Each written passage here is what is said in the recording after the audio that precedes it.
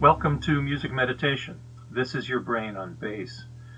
The 40 Hz pitch figures prominently throughout this podcast series and can be heard in the opening gong, the background double bass immersion, and the exit music. More information can be found at www.musicmeditation.ca. This episode is called Alzheimer's and 40 Hz. We naturally emit sound waves and vibrations from our bones, muscles, and brains in a very narrow spectrum range up to 125 Hz. There are 5 types of brain waves, each occupying a unique frequency range and each affecting the brain's behavior in different ways. Gamma waves, that's in the 30 to 125 Hz range, are associated with higher learning functions such as memory and information processing. Beta waves, that's in the 12 to 30 Hz range, are most active when we are awake and doing conscious tasks such as reading, writing, and socialization. Alpha waves, that's in the 8 to 12 Hz, are known for bridging the gap between our conscious and subconscious minds, a transition stage helping us to relax and prepare for other brainwave activity. Theta waves, that's in the 4 to 8 Hz range, are active while sleeping and dreaming and are associated with improving our creativity and intuition. Delta waves, that's the 0 to 4 Hz range, tend to be responsible for deep healing and restorative sleep. Too much or too little of each of these types of brainwaves can negatively affect the brain's overall performance. The EEG and fMRI are the machines most commonly used in creativity studies.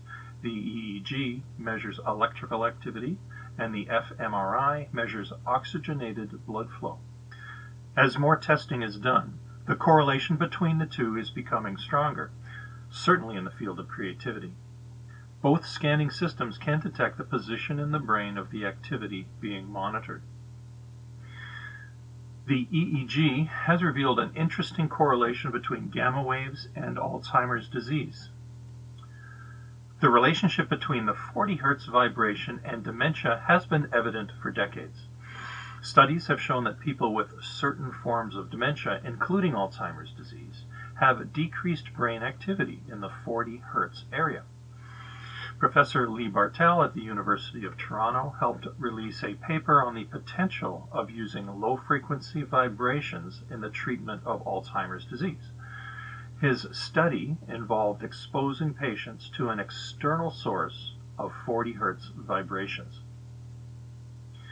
6 30-minute sessions of having patients immersed in 40 Hz sound can have a significant impact on mental stability.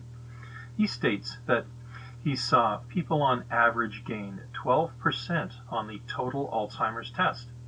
That's enough to move them from a medium level of Alzheimer's to mild, or from mild back to normal. An interesting article in Scientific American called "An Hour of Light and Sound a Day Might Keep Alzheimer's at Bay" discusses a study that links 40 Hz sound and 40 Hz light to a decrease in the amount of amyloid plaques and tau tangles in mice, both of which are significant markers for Alzheimer's disease in humans. Neuroscientist Li Hui Tsai, director of the Picower Institute for Learning and Memory at the Massachusetts Institute of Technology, states, "This is the first time we've seen that this non-invasive stimulation can improve cognitive function. It's not a drug or an antibody or anything. It's just light and sound." She goes on to state that dissecting the mice brains afterward, the amount of amyloid plaques and tau tangles in the mice that saw the 40 Hz light had plummeted. "It was the most remarkable thing," she said. "The light flicker stimulation triggers a tremendous microglia response. These are the brain's immune cells that clear cell debris and toxic waste, including amyloid. They are impaired in Alzheimer's disease, but the 40 Hz light seems to restore their abilities." Neurologic activity has been connected with many aspects of physical and mental health.